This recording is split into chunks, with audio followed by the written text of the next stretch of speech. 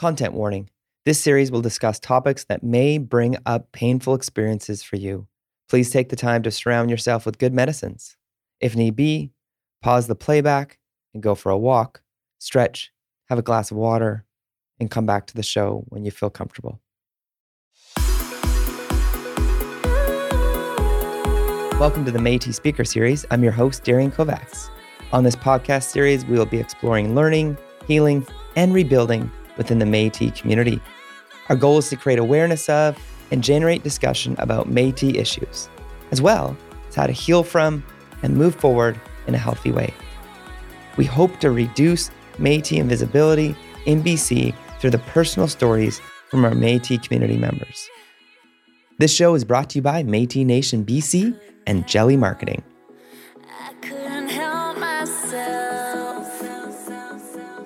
Welcome to another episode of the Métis Speaker Series. I'm thrilled to introduce you to Julie Nolin, who is a reporter and a content producer with Global BC. She previously spent more than 9 years as a multi-skilled journalist with CTV News in British Columbia, with a brief stint as a producer and anchor with CTV News in Edmonton. Julie also teaches journalism, media, television, and a lot more at the British Columbia Institute of Technology. She is proudly Métis and Cree and has 2 sons. Julie, thank you for being here. Thanks so much for having me. Okay, so favorite part of your job? I need to know, doing what you do. It is hard to answer because there's so many favorite parts. But I think Linda Steele, I think you've talked with Linda Steele before. She's got this great view on having a house party and having a really great parties when there's a bunch of reporters there. And I know that sounds maybe a bit daunting, but the great thing about journalists is that we are such conversationalists because we get to learn a lot about a lot of topics, and it has to be such a quick study sort of environment. And, this week I got to do just a real range of stories. On Tuesday, I did stories on the issues with the 3 respiratory illnesses that are currently circulating in Canada and about to hit us hard here in British Columbia. And, talking about the idea that maybe mask mandates are coming back. And thankfully, that's not happening. But there's that strong recommendation. We need to take care of ourselves. So I really appreciated doing that story and getting, comment from the government around what they were going to do the next day, which, we were given the heads up that no, they weren't going to introduce a mask mandate. So I did that story on Tuesday. And then Wednesday, I did this very sad story about this gentleman who was involved in a collision with a person in an alleged stolen vehicle. This poor man, 73 years old, and, really struggling with the no-fault insurance set up at ICBC. He's got 7 broken ribs and, on top of cancer treatments and heart conditions. And oh my goodness, it was just such a sad story. And then yesterday morning, I learned, you're going to go to Hyde Creek Hatchery and you're going to learn about salmon, the spawning issues and the drought that we're experiencing. And, yes, I used to fish all the time, coming from a very traditional Indigenous family that enjoyed fishing and hunting. But I'm from the prairie, so I had to learn a lot about salmon yesterday. So you have to be open to the ambiguity of the job and really being curious and trying to learn what you can around each of these issues. And so I'm naturally that, so I enjoy that. My partner is also in the media, and he and I were talking about this just a few weeks ago and how lucky we are that we've had such rich learning experiences with every story that we do. I mean, he's been able to fly in the Goodyear blimp. And, like how many people could say, oh yeah, I've ridden in the blimp, and, I've been up in fighter jets as a reporter and experienced something like that. Used to fly in the helicopter with Chopper 9 at CTV, like the stuff we have been able to do. For me personally, I've got to meet famous people, but mostly it's just learning to connect with real people and real stories and trying to honor them properly through strong storytelling. You mentioned growing up and having a strong Indigenous connection there. Tell us about that and kind of your connection to your Métis-ness as well. It's interesting because I feel like when you come from that mix of a heritage where I felt a strong connection to the Métis side, but also to the Cree growing up. And, do I feel like there's more of a pull to one side or the other? And the answer is no. I feel pretty much in the middle with that. Having, like, for example, I was sharing this story not long ago about my grandmother had made me moccasins when I was 5. And I remember being upset because my feet weren't big enough to fit them. And I remember waiting to fit into those moccasins and how happy I was once I got to wear them and thinking how beautiful they were. And she passed not long after. And so I didn't get another pair from her. And, it's things like that. And just also the daily practice of, smudging and just like feeling, that I have that opportunity to, cleanse my soul, my energy for a lot of the work that I do, which can be hard, in that, we can deal with some pretty sad stories all the time. And so, and I don't know if you're like this too, as you get older, I feel a lot more emotional. Like, I was with this gentleman, like I said, on Wednesday, and, he started to cry because he said, this has been a really bad year. And he started to cry. And I could feel like that power of him opening up to me and sharing his story with me. And I was very much like ready to cry. And I feel like I'm really breaking down as the years go on, but I don't think that's a bad thing, right? Like you want to be real. And so, I don't want to cleanse myself from that kind of stuff because that's the good stuff that makes us good people, right? But it's some of the really sad, tragic stuff. And my partner and I were talking about this week when you deal with, say, court stories where there's testimony where it's really graphic. And, we do filter some of that information either because there's publication bans or other things that are going on. And I've had to deal with some pretty sad court stuff as well in recent weeks. So, you need that ability to kind of, I got to get that out of my world a little bit, and I got to get back to my family and the people that are important here. So, yes, that's where I notice that I do bring that in. And as well, like I mentioned, the storytelling, I feel like when you have that opportunity to really appreciate the importance of solid storytelling, it's something that we grow up I think in the culture, but it's that again, you're now putting it into practice. And, when I would mentor young Indigenous journalists, and I've done this for a long time, where you're really, being able to, I hope, pass along some wisdom around how to do that well and to capture not just the information and the facts, but also the emotion and all the power that can communicate effectively. And I think that like nobody does that better than Indigenous peoples, in my view.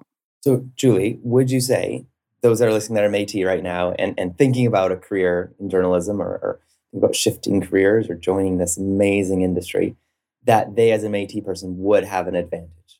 I think so. And the reason I say that is that, when I worked for the Sharing Circle on APTN starting in 1998, and I was with the show for several years, and it was such a great opportunity. I still treasure that time on the show because we had elders that who would actually advise us while we were producing our episodes, and that was so valuable and wonderful to me. But then also just to be able to connect with all of the different communities, the First Nations outside of Calgary and Edmonton and into Saskatchewan as well.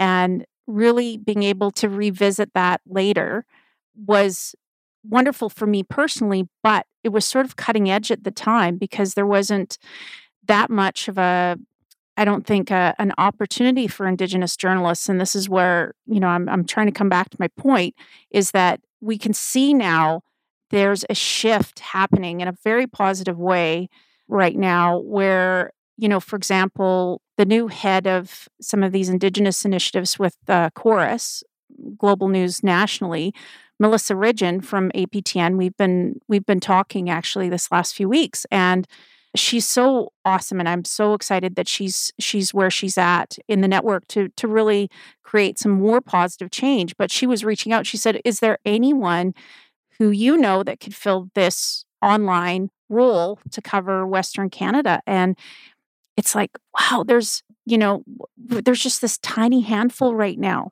of journalists that have the skill set to be able to do those jobs. So, I was part of an Indigenous initiative at BCIT for the last couple of years with Alan Waterman from formerly of CBC. And we really want to support more of these young journalists to come and, I know it's a scary thing leaving sometimes their small, towns or First Nations to come to us. So they've left a wonderful support network. We want to support them so that they are going to school and that they're feeling like it's a positive experience for them. And what we are hearing is that for a lot of students, I mean, it's both non-Indigenous and Indigenous, but that adjustment to that kind of workload, and I think just not having as much understanding and appreciation for the ability to connect through heritage and through storytelling. And that's something we've been really trying to do more of. And so, to try and give a short answer to what you're asking, I think we're just coming into a great moment in history where we can start to really harness our people and our stories. And 20 something years ago, when I started on that show, it really wasn't there. And there was a tremendous amount of, I don't like using the word racism in this case, but it was. I had a colleague say to me, "Well, why would we care about First Nations storytelling? Why does that matter?" Well, it matters. And here's why, and here are these great stories. And I think it's coming. It's just starting. But this is an exciting time to get going if you're a young journalist. Amazing. And for you growing up, knowing that you were Métis, knowing you had this part of your life, what was that like? Or how did you see it played out in your life? And maybe even today, how do you see it played out in your life? It was kind of a weird upbringing because we had, like, my sister and I'm the eldest, and we had this, Indigenous side of our family and the non-Indigenous side. And the non-Indigenous side was not very tolerant and not really very understanding. I think that some were, and I don't like to say that entire one side was that way, but there was just not enough, I think, of that side holding up where my sister and I were from. So that was a bit unusual, I think, because you really want to feel like you have connection to both sides. And I felt like, because the Indigenous side of my family was far more accepting of who we were, that just makes that connection easier. So I think as time went on and I got to do the show for APTN, I think that really harnessed a lot more for me about the importance of my heritage and where I wanted to sort of make a difference, and in education and all these things coming together the way they did it was chaotic in some ways, but it was beautiful. And to be able to go to Royal Roads and take the professional communication masters, and I did a whole area of specialization in intercultural and international communication. So I did a lot of studies on the coastal First Nations, which was so awesome to be able to learn, which I had such a solid, I think, footing in, Métis, Cree, Blackfoot, but I didn't have enough out here. And I mean, I've been out here since 2005. So it was nice to go to school in 2008 and really be able to, okay, I get this now. These are the similarities. These are the differences. And so I have that from that academic perspective. And so it really helped once I got into teaching intercultural communication at BCIT for several years and developed lots of curriculum around that. So it was, it's probably boring to hear me say those things, but I'm, like I said, so naturally curious, so much about learning. And it's just been a great journey for me. So it's always a part of Amazing. everything that I do. Tell me about teaching. Oh, I love teaching. I am taking a break. Couldn't do what I'm doing at Global if I was trying to do that as well. So I had to step aside, and it was really a challenge to say to the program head at the journalism program at the beginning of August, guess what? I'm going to go to Global. And I'm really sorry. I'm going to put this aside for a bit.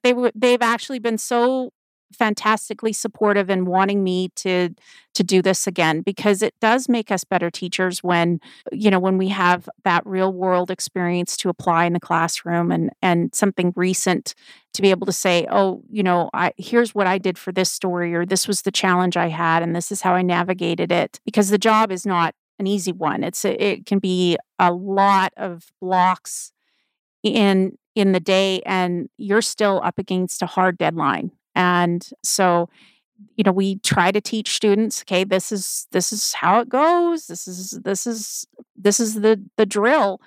And it was interesting yesterday. I was, like I say, at the Hyde Creek Hatchery, an education center, and this gentleman came up to me and he goes, "So when is this story on?" I said, "Tonight." And he goes, "No, no, no, no. Sorry, when's this story on?" I said, "Oh, it's on tonight." He goes, "No, no, no. I don't think you understand me. I'm saying when's the story on?" Like, he asked me 3 times, and I said, "No, it's on tonight." And you could tell he was Amazing. like, "What do you mean it's on tonight?" And I said, "Well, we're going to be doing this story. Like, we're filming this morning, and I'm going to be producing and writing the story and voicing the story, putting this all together for the evening shows. It'll be on at 5 and at 6 o'clock." And I think he just couldn't wrap his brain around how quickly we have to put that material on the air. So yeah, it's trying to teach that sort of stuff, like how to be efficient. But I do enjoy teaching. I'm glad I'm taking a break. I miss my students. I've been hearing a lot from my group that I had last year, and they've been coming in for internships. And I usually get one or two of them coming over, giving me a big hug. "We miss you." So I really miss them as well. But I'm glad to take a little bit of a break, because it was very hard through the pandemic. I'm not going to mince words. It was a challenge. Julie, you mentioned something about discovering kind of through the master's program, kind of the differences in groups and people groups and cultures and nations. Do you feel like in the position that you're in now, that kind of people you work with and peers, and maybe call it, this is a broad one, the news industry in general, knows the difference between Inuit, First Nations, and Métis? Nope. And if not, what could be done, or what are you trying to do, or what, I don't know, is there anything that could be done about that? Yes, I mean, this is something that I was so glad that Global really made such a point to hire me based on my heritage and my experience. And that was actually in the posting that I was able to apply for and get this position. And the posting actually said experience with truth and reconciliation and understanding more about these cultures, across the country. So that was pretty neat. But then you're there, and now what? And I have been able to, I think, make a tiny difference. There's just so much more that we need to do, but I think that difference has been around teaching some of my colleagues, here's how we write this. I'm certainly no expert. I'm really not an expert here, but I'm happy to try to answer some of the questions. I can't speak for everyone. I can't speak for all Indigenous cultures, but here's what wording I would use, or here's how I would present that information. And, we even had a situation recently where I was talking with Nitu Garcha from Global National, who's just made tremendous inroads with different Indigenous communities across the country, but especially here in British Columbia. And, we were discussing, for example, she asked me, what should I do when I go to this story in Bella Bella? regarding the poor grandfather. Yeah, you remember this story that, grandfather and granddaughter trying to open up a bank account in Vancouver and, they end up being handcuffed, treated horribly. And, there was this ceremony a few weeks ago in Bella Bella. And she said, what do you think do I need to consider this or that or whatever? And I said, again, I'm no expert, but here's what I would do. This would be my instinct to do this or bring these gifts or those sorts of things. So, it's just learning to, I think, ask questions and to be respectful in that journey. And, you're not going to know everything, but at least I'm there now that I can help. There's groups celebrating Métis Week just recently and Louis Riel Day. Is that talked about ever? Is it like, what's the stuff that makes the news? What is making the news these days that you're seeing that would reflect upon the Métis population in your news outlet? I actually think that's a real problem because there's not enough. We've got a lot of discussion around other backgrounds, other nations, but not enough, I think, is being done to, really convey the stories from the Métis Nation in particular and what programs, culture, what sort of things are really happening. There's not enough of that being distributed, in my opinion. I mean, certainly, I think people don't have enough knowledge in general of what being Métis is. And I had this conversation a few weeks ago where this colleague said to me, Métis Cree, isn't that the same thing? No, that's not the same thing. And here's how it's not the same thing. I didn't scoff at that question. I just said, here's the Coles notes on some of the differences. And yeah, I mean, every time, there's Louis Riel Day, sure, there's opportunity to be talking more about that sort of thing. Just like when we have, like, for example, Remembrance Day here was just last week. And when we can talk about, here's another segment of our population, our First Nations veterans, and why it's a different experience for them. Like, I was really happy that that story was done. And Krista Dow did the story for us at Global. She did a very good job. Unfortunately, I wasn't working that day, so I couldn't be a part of it as much as I wanted to be. But you know what I mean? Like, at least there's something changing with that. But we need to drill down to Métis stories more. We have to learn how to do that better. And what would be an example? Like, again, if the magic wand experiment, if you could see a story told, what would be like a story, or what would be something? Again, not that you're saying this would happen right away, right? It's always good to dream and have hopes and have ideas, but what would be? I think, one thing we are learning from some of the consultations that we've done in the community, because we've had advisory boards at Global. Now, this predates my time there, but I've been able to read some of the notes from those exchanges. And so it's interesting to hear how many people in the community want to hear about positive stories. Unfortunately, the news is usually quite toxic and negative, but there are positive stories that can be told. And I think that's where we need to do a better job of celebrating culture through good news, and not just Indigenous cultures, but, we heard this from all of these different groups. The South Asian community, the Chinese community in particular, had some pretty scathing criticism of our coverage. So it's not just one group. We're not doing a good job in general for us as journalists having that intercultural competency, but also being able to seek out those different stories. If I could have my magic wand, and what would I like to see? It would be more positive stories that celebrate and teach about the Métis people, but I think all Indigenous peoples are really underrepresented in the media. Full stop. We need that to change. There's a makeup company that's Indigenous. I know. Cheekbone Beauty. Cheekbone Beauty. Cheekbone Beauty. I'm a huge fan. Okay. I know your makeup area at Global is that you could stock it with Cheekbone Beauty. It'd be amazing. I should reach out to them and see. They did an amazing campaign with the folks at Sidley, the agency, called Write the Story. Yes. And it was a beautiful, moving poem / piece. Like it was almost, what was it called? Spoken word piece. Yeah. But it was about writing the story about it. And it was all about news and how are Indigenous people represented in the news. I think they are doing such an amazing job at trying to shake up the narrative. You know, like, did you hear about the lip glosses that they came out with? I mean, they didn't actually sell them, Sassy. right? Yeah, sassy. To really heighten awareness around the water issues on First Nations and reserves. And I was just like, I love that. And as a teacher of media relations and, communications and marketing, I was like, wow, that's so good. I actually have been meaning to reach out to them and say, guys, like you're doing good stuff.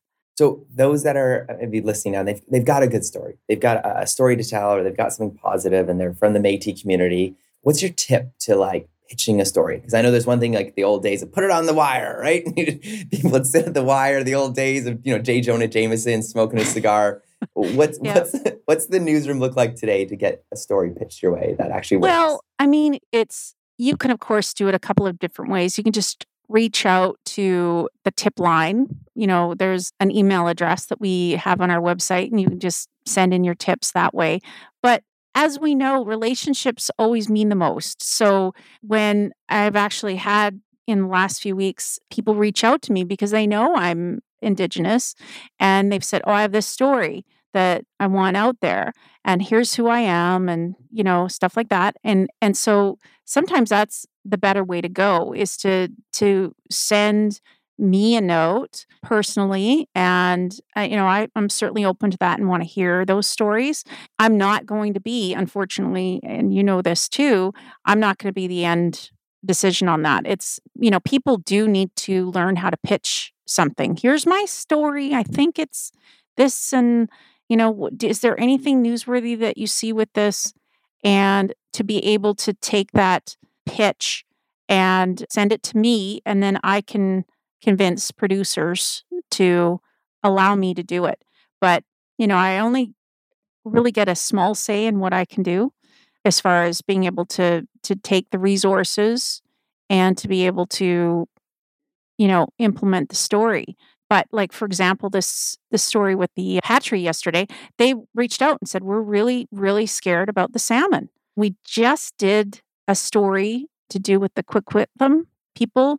I think that was last week. That was awesome. I was producing that story with Paul Johnson. So it was to be able to see this come back to the First Nations people is so important. So that was a broader pitch, but sometimes there's smaller stories that do need to be told, but they need, just reach out to someone like me, get to know reporters. And no, we're not always doing hard news and investigative stuff. Sometimes it's just the good stuff that we want to cover too, right?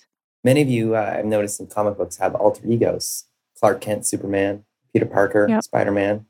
It's interesting that superheroes are often depicted as reporters or working for a newspaper or news outlet in their day job. What do you think? Why do you think that is? I'm not sure. You're special people.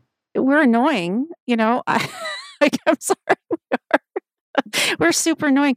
I'm reading this excellent book called 100 Days of Rejection, and I highly recommend it. The last name of the author is Jang. Anyway, it's such a great book because this gentleman reads a book talking about overcoming rejection, and then he challenges himself with all these different things, like 100 days of like trying all these things, like, says to someone, hey, can I kick a soccer ball around in your backyard to some guy? Yeah. Yeah. This Plant a flower in someone's yard. Like, okay. Sell cookies for the Girl Guides. Yeah, it's great. And so in this, I was thinking about this book recently because I've been listening to bits of it. And I mean, this is what I do. And being a teacher is not so much about the rejection, but being a journalist is definitely about the rejection and being able to overcome the no, no, no, sorry, you can't talk to me. No, what about the fact that we've got this, journalism in general has a huge PR problem. People don't like journalists. People don't, they think we're doing fake news. And, that's disheartening to hear. And so when you've got that sort of problem with the PR around your profession, I don't necessarily think that what you're saying is true, that we're being depicted in a positive light, because I think most of the time we're not. Not that we need to be, but anyway, for the rejection side of things, what I was going to get to here is just being able to, like, not say, not give up. And like I say, I still end up having a deadline, and I was really frustrated on Tuesday because I was doing a story initially about, wait times and how many parents in British Columbia are having problems with their little ones getting sick. And I was trying to access data through the different health authorities around, hospital wait times and critical care, what numbers we're seeing, and I couldn't get that information. And I was just really frustrated. I was trying so hard that day. And I'm new to this organization, so I don't want to be looked upon as not trying. And so in that sense, I think sometimes people don't understand that we're really, really trying to get the information. We're trying to convey solid, useful information for people so that they can take better care of their children. And getting, thankfully, later in the day, and it was late in the day, that thankfully the Minister of Health, Adrian Dix, was able to give us some information that we were able to build our story around. But it's, rejection is something that I don't like. I just want to tell a story.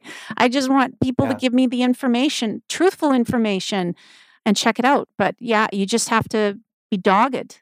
Yeah. That freedom of information. I waited 8 months for a black mark document for a story I was doing. And I had to pay money for it. I think I paid, was it $10 for that piece of not very helpful documentation? I know, or it's completely redacted and you're trying to read it going, Yeah. okay, what? Yeah.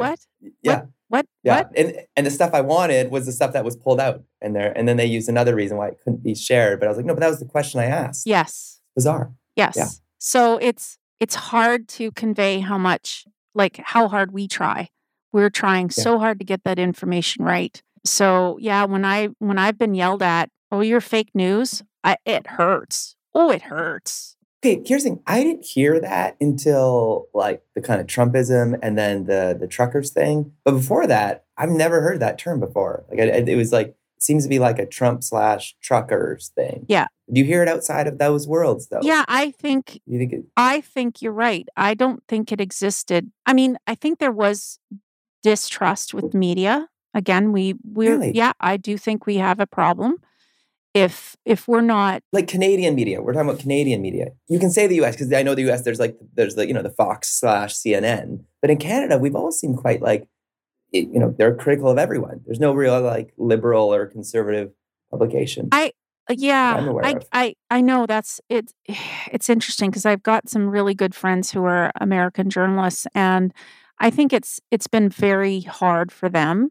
Yeah, and I think they're different than us in Canada. Absolutely. It's like CBC, if anything, the CBC, even just CBC bringing all the new Indigenous writers and journalists has been cool to see. But I feel like everyone has been quite, you can't really put Global or CTV or anyone in a camp, it seems like. Well, I think that there are certainly organizations in Canada and primarily in the US, though, which they have a mandate. They have a bias, but I can safely say I don't have an agenda. I'm not right, I'm not left. I'm just trying to get the information. But I think when you have some of that noisy, biased media in the background that isn't really giving a full picture, then yeah, we've got people who can't trust what they're reading or hearing. In all fairness, even I go, whoa, why am I, why am I reading this? This is like junk food for the brain. You need to really put that critical thinking cap on and decide what you think is safe to consume. I just know for me personally, I've never done any reporting that I felt was really biased. Like I really do feel Mm. like I'm doing my best to get a full picture if someone's willing to talk to me. But yeah, to come back to your point, I think we were seeing a degradation of that trust prior to Trump. Trump really kept saying those words over and over again. And so now, yeah, it is surprising to me how much, both my partner and I have been yelled at, and I felt more sorry for him because he's a camera Wow. operator. So, he's gone to say a trucker protest and then he's being screamed at, Yeah. fake news, you don't even cover us. And he'd be like, yeah, but I'm here. Like, I'm here now. I'm I'm here now. So why don't you be nice? Like, get me like a, we're bring me trying. a coffee or Yeah, yeah. we're trying to cover this. Okay.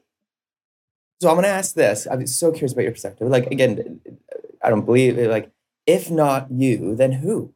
Right? Yeah. If you're not doing this work of investigative journalism and of requesting those FOIs, being be in people's bonnet, a thorn in people's side, who else is going to hold, call it governments and people and groups and call it bullies accountable? Yes. And putting them in the light of the court of public opinion. And that's my question. Yeah, and that is our job. We are the fifth estate. Yep. Come Yeah, on. we are. And Come and if for example we're hearing of, say for example, this week the BC government said, "Okay, we're going to put in a mask mandate." We were actually panicking a bit, thinking, "Oh great. Are people going to want to mask up again after we've come back from that?" And so it looked like might be tracking that story. And like I said, it just ended up working out that we were able to hear that no, this mask mandate wasn't going to come in.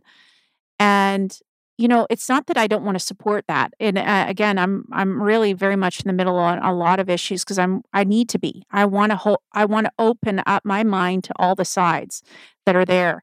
But if you're not able to have that opportunity to be open around that, you're really closing off so much. And I think that's true of us even as consumers of anything we take in for information, right? We need to be open. But yeah, it's an important job to hold officials' feet to the fire when we need to. I do try very hard to have balanced reporting, like I say, and I hate not having comment from a side that's important Yeah. to speak to. And it's what we have to do. And, I'm not going to make an apology for that because if there's something very wrong with the system, it's maybe a chance for change. Like I did a story on North Shore Rescue here a few weeks back. They weren't allowed to use their night vision goggles to do long line hoisting. So there was this weird, regulation in the way that they couldn't get going on that. Okay, so why does that matter? Well, if you decide you're gonna take a hike somewhere on the North Shore, if you're stranded and it falls dark, you might be SOL. Excuse my language. Beep out of luck. You're going to be stuck there. But they've got this equipment, able to use it and pull someone to safety. And they said, we've been waiting. We've been in a holding pattern for years, trying to get the legislation to get to pass so that we can fly and do this and save people's lives, and couldn't do it. We did a story, and that night Mike Farnworth changed course. That's all it took.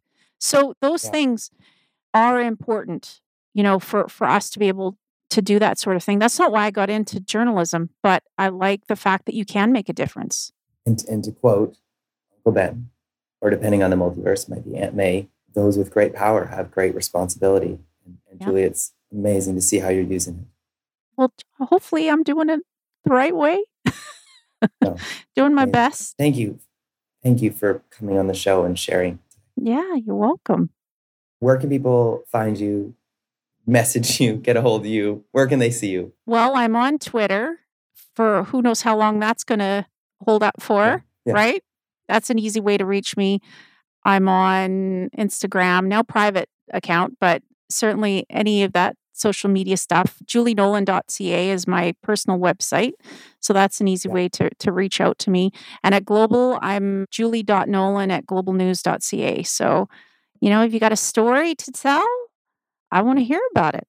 And Julie, thank you for joining us on the Métis Speaker Series, Season of Artists and Creators. You being a content creator, a teller of truth, teller of good stories, true stories for all of us here in BC and around the globe. So I appreciate it. Thank you again. Such an honor to be able to talk with you. Thank you for joining us at this episode of the Métis Speaker Series, and we'll see you next time on the show.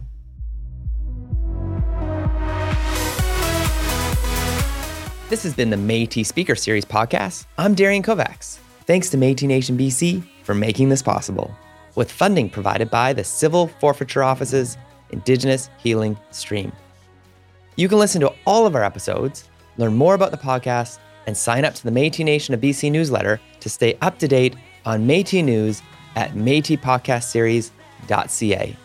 You can find out more about the music we're playing by Love Life by visiting SoundCloud at soundcloud.com/lovelifeofficial, LUVLYF official, and link in the show notes for your convenience. Follow us on Apple Podcasts, Spotify, or your favorite podcast listening device. See you again soon. Mina Kawapa Mitten. Thank you. Marci for listening.